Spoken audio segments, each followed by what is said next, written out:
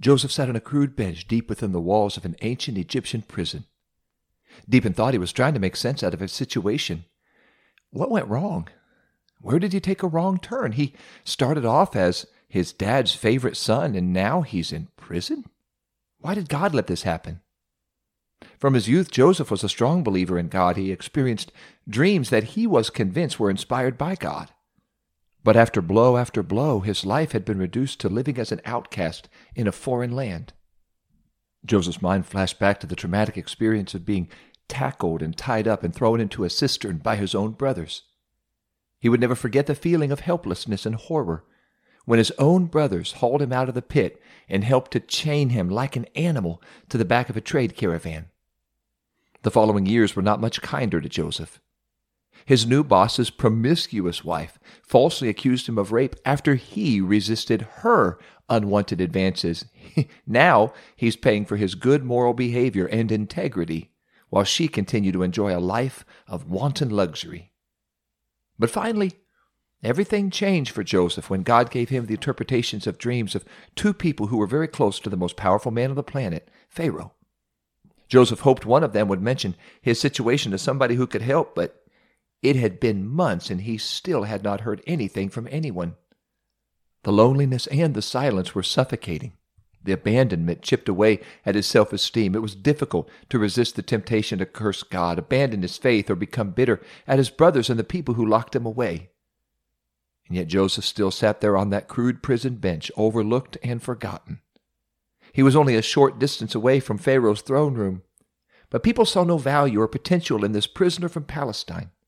Well, that's not altogether true. God did. God saw Joseph in a very different light. God saw a young man who was learning how to trust and learning to trust. God saw a leader whose character was being developed. He was developing. And God saw a man who would help preserve and save God's own people. I'm so glad God looks out for those who are overlooked. And we're going to learn a whole lot more about that right after this. Welcome to God's Word for Life Lesson Companion Podcast, brought to you by Word of Flame Curriculum and the Pentecostal Publishing House. This podcast encourages adult disciples to think deeply about God's Word, further develop their personal relationship with Jesus Christ, and make a greater commitment to the purpose and plan of God for their lives. Let's dive into today's lesson and explore what it means to live out God's Word in our lives. Good day to you, God's Word for Life listeners. My name is L.J. Harry. I am happily your host on this God's Word for Life Companion podcast. If you were in church or small group this past weekend and you heard this lesson, this podcast is the companion to that lesson. And we are looking today at Mark chapter 10, verse 14. Our episode is called Looking for the Overlooked. And Mark 10:14 reads, "But when Jesus saw it, he was much displeased and said unto them, Suffer the little children to come unto me, and forbid them not, for of such is the kingdom of God." I'm so glad God looks for the overlooked. Of all the people in the world who are overlooked, children are often near the top of the list. They don't bring home paychecks. They're not heads of households. They're small in stature. They don't always understand or communicate what they need. So in this episode, we're going to discuss some overlooked children, and we're going to let their predicament represent many other people groups who are easily overlooked. Perhaps we've all heard the saying, children are to be seen but not heard. Many of us remember as a child not feeling as important as those older than we were. Maybe you remember not being able to sit at the adults' table, but having to sit at the kids' table during Thanksgiving. And the kids' table was just a board with a couple buckets over there where you could sit on that and have your turkey and stuffing. Sometimes the adults shooed the kids away when they were talking about grown-up matters and they didn't want the children to hear and listen to what they were saying. Sometimes children are seen as unimportant. Even the disciples of Jesus made this very mistake. Mark 10 verse 13 tells us that they brought young children to him that he should touch them, but Jesus' disciples rebuked those that brought them. Man, my heart goes out to the kids who are being shooed away from the presence of Jesus. I certainly hope they didn't think Jesus felt that way about them. So what does it feel like to be dismissed or to be ignored? And to be honest, as adults, it's pretty easy to relate to how the disciples felt. We have adult projects to do, and it can seem like children are just obstacles or getting in the way. They don't have the experience adults have. They don't have the skills. They don't have the attention span. And many times they don't grasp the importance of what we're trying to do. It's tempting just to ask them, would you move out of the way so I can get some things done? The truth is, training and including children in our lives, it is time-consuming, and it's a lot of work, but it's worth it. It may be inconvenient, and it requires a lot of patience, but it's worth it. Once children are properly trained and become part of productive society, they will carry their own weight and then some. But the disciples were so focused on their goals that they failed to see the big picture, the long-term picture, which is an error we can all make. We can overlook the littles, the children, in all of our attempt to try to get adult things done. Children can often internalize that feeling and that message. They could consider themselves unimportant, unvalued. It's like the person standing on the playground waiting to be picked for a team. If you remember what that was like, oh, that was terrible. That was traumatic. As team captains were choosing all of their teams, and they were picking the ones who were fastest and strongest and could catch the most or could throw the hardest. And then there's the last little guy or gal just standing there along the fence trying to keep their shoes tied. If you've ever been the last untalented pick, you know what that feels like. Since adults can sometimes see children as unimportant, mistakenly, children internalize that. They consider themselves that way. But God is not like us. I'm so glad. He sees value in people sometimes we cannot see. God is like the professional scout who looks past all the fluff to find the athlete with talent and discipline. God is like the antique dealer who scratches through layers of paint and assesses the value or the potential value of an item based on how it was made or from the material it was made. Our world seems to overlook people with the best hearts and greatest character, because society seems to be attracted to the noisy, the talented, the pushy. But a good pastor, a good teacher, a good parent will look past all of that, all the talent and personality, to see the value of a sincere soul, just like Jesus does. Jesus went out of his way to reach those who were overlooked. He changed his entire itinerary just to visit a well, to minister to a Samaritan woman who had been married 5 times and living with her boyfriend. The result? She later became an effective witness. Jesus risked his reputation by eating with Zacchaeus, that offscourer of the earth tax collector. Oh! Jesus healed and touched lepers to make them clean, but not just to heal them, but to validate them. He even made a special trip to deliver a man who was so mentally unstable he lived in a graveyard. Jesus was living out what the psalmist described in the 146th Psalm. Happy is he that has the God of Jacob for his help. His hope is in the Lord his God, which made heaven and earth, the sea, and all that therein is, which keepeth truth forever, which executeth judgment for the oppressed, which giveth food to the hungry. The Lord looseth the prisoners. The Lord openeth the eyes of the blind. The Lord raiseth them that are bowed down. The Lord loveth the righteous. The Lord preserveth the strangers. He relieveth the fatherless and widows. But the way of the wicked he turneth upside down. Psalm 146, verses 5 through 9. Why do we sometimes treat people differently when they appear to be homeless or poor or physically challenged or they face some other difficulty? Why do we do that? Is it possible we might see them as unimportant? And if so, God help us to see them as a soul who was created in the image of God and one for whom Christ died. Let's see people through the eyes of Jesus. When Jesus began his ministry, he picked what some scholars believe to be just a group of teenage boys from fishing villages to help him change the world. Let's not discount the possibility of those the world overlooks, and let us see them as valuable just because God does. God used the young, the uncultured, the inexperienced just to do his work. He did not build his ministry by headhunting. He didn't go to Jerusalem or Rome in search of talent. He didn't scout the great schools or the exclusive families of his day to ensure his team would succeed and they would win. No, he chose good hearts and sincere people, and he trained them to be world changers. And then as he left the earth, he encouraged his followers to continue what he was doing. Now, how about you? Tell us about a time when somebody saw potential in you, or they took the time to encourage you to pursue God's will for your life, and what did that mean for you? Jesus' compassion was especially on display by the way he treated children. In Mark 10, when Jesus noticed his disciples turning children away, he was greatly displeased, and he said to them, "Let the little children come to me, and don't forbid them, for of such is the kingdom of God. Assuredly, I say to you, whoever does not receive the kingdom of God as a little child will by no means enter it." And Jesus took them up in his arms, laid his hands on them, and blessed them. Mark 10, verses 14 through 16.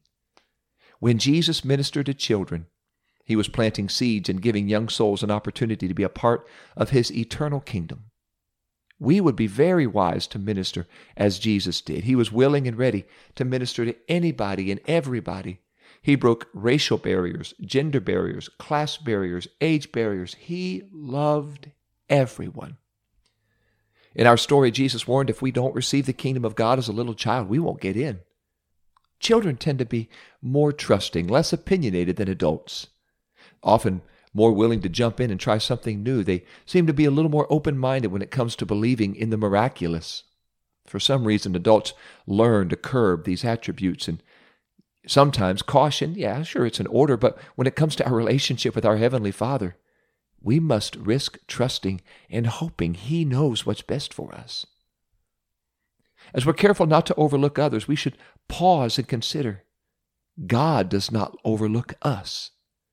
God may be calling some of us who are listening to this episode to climb into His arms and let Him love us again.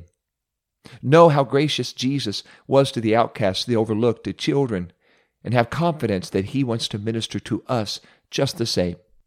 So in order to make sure we don't hold God at arm's length and forfeit what He has for us, let's approach Him intentionally, deliberately, like a trusting child. Here's a question. What are some accusations the enemy might use to convince believers that we are unworthy of God's love? And how do we counter those accusations? These little children who approached Jesus had the unique privilege of having God incarnate put His hands on them. He imparted blessings to them. What an incredible experience that must have been. And Jesus still does this today. Only He uses His body, the church, to do this. God blesses people when we allow Him to let faith and healing and power flow through us to those for whom we pray and on those whom we lay our hands. Churches who operate in apostolic authority bless those who come to their services. People who are privileged to grow up in the church learn at a young age to pray, to teach, to lay hands on the sick. We should all be forever grateful for parents and friends and Sunday school teachers, youth pastors, Bible school instructors who have put their hands on our heads and prayed for us throughout the years. They were being very intentional not to overlook anybody, including us. As believers who know Jesus Christ and His love on a personal basis, we have the wonderful opportunity to minister to people who feel unimportant and overlooked. We can speak faith into their lives. We can train those who have a heart to minister. We can comfort those who are struggling. We should consider it a privilege and a blessing to minister just like Jesus did. But first, we must be sensitive to the plight of those who are around us. To do that, let's take a quick look at Jesus' mission statement. When He was in the synagogue of His hometown of Nazareth, Jesus read a passage from Isaiah and then declared it was being fulfilled through Him right there that day.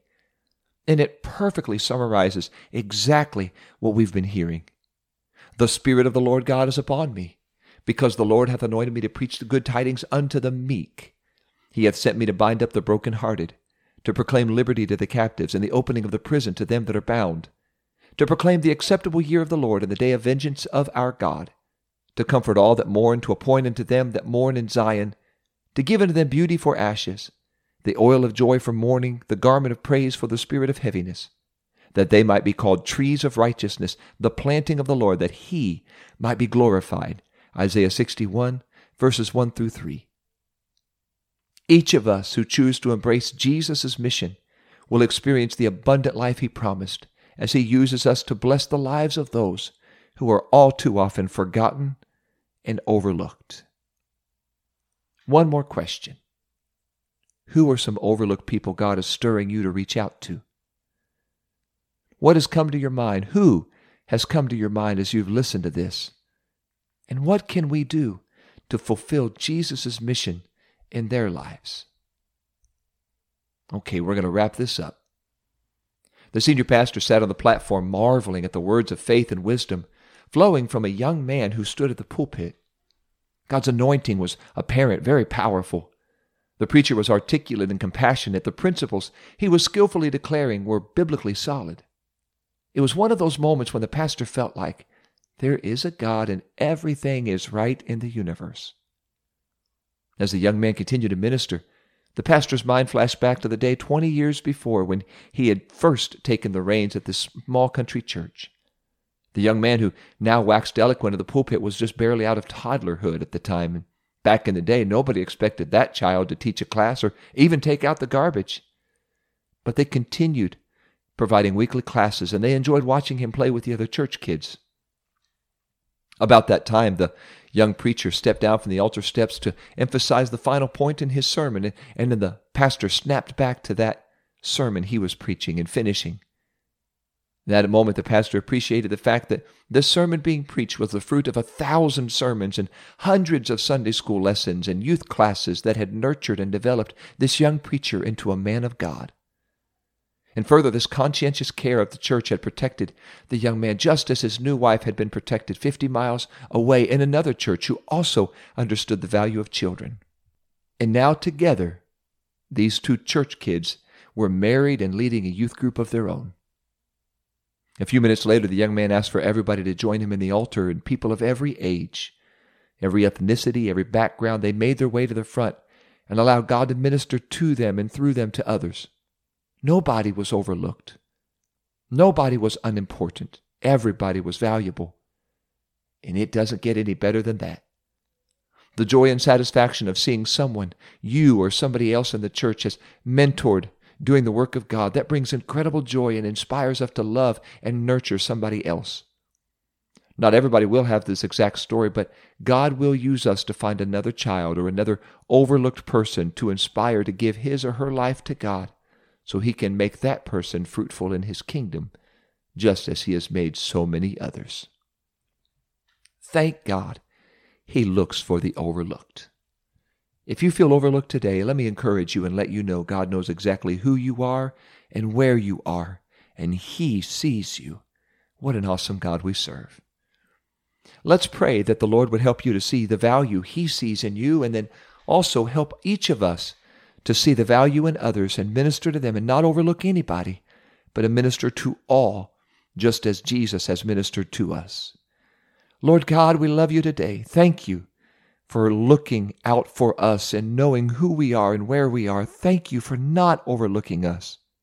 Thank you, Jesus, for seeing us exactly where we are. Help us to see the value you see in us, to use us, Lord Jesus, for your glory. And I do pray, help us to see the value in others. Help us to see people as those created in your image, called to bear your image. Lord, souls for whom you died. I pray today, Jesus, use us for your glory and help us tomorrow, today, the next day, whenever. Help us to see those who are overlooked and pay attention to them and let them know you love them, we love them. And I pray, at least in our world, nobody would feel or be overlooked. I ask you to help us to see through your eyes, Jesus. We give thanks and praise, great praise to you, in Jesus' name. Amen. Hey, God's Word for Life listeners, be sure to head over to PentecostalPublishing.com and get some great resources there. Also, click on subscribe and share, and you'll never miss an episode, and neither will anybody you care about and love. In fact, those you do not overlook can be a part of this great podcast and can grow closer to Jesus in their devotion and their walk with him. Next week, we continue in this series called Loving the Unloved, and our next episode is called The Hands of Jesus. And I'm looking forward to sharing that with you next week, and always look forward to learning and living out God's Word for Life. Thank you for listening to God's Word for Life Lesson Companion Podcast, where together we explore what it means to live out God's Word in our lives. If you haven't yet, make sure to subscribe to this podcast. And if you are looking for other Bible study tools and resources to encourage you in your walk with God, visit us today at PentecostalPublishing.com.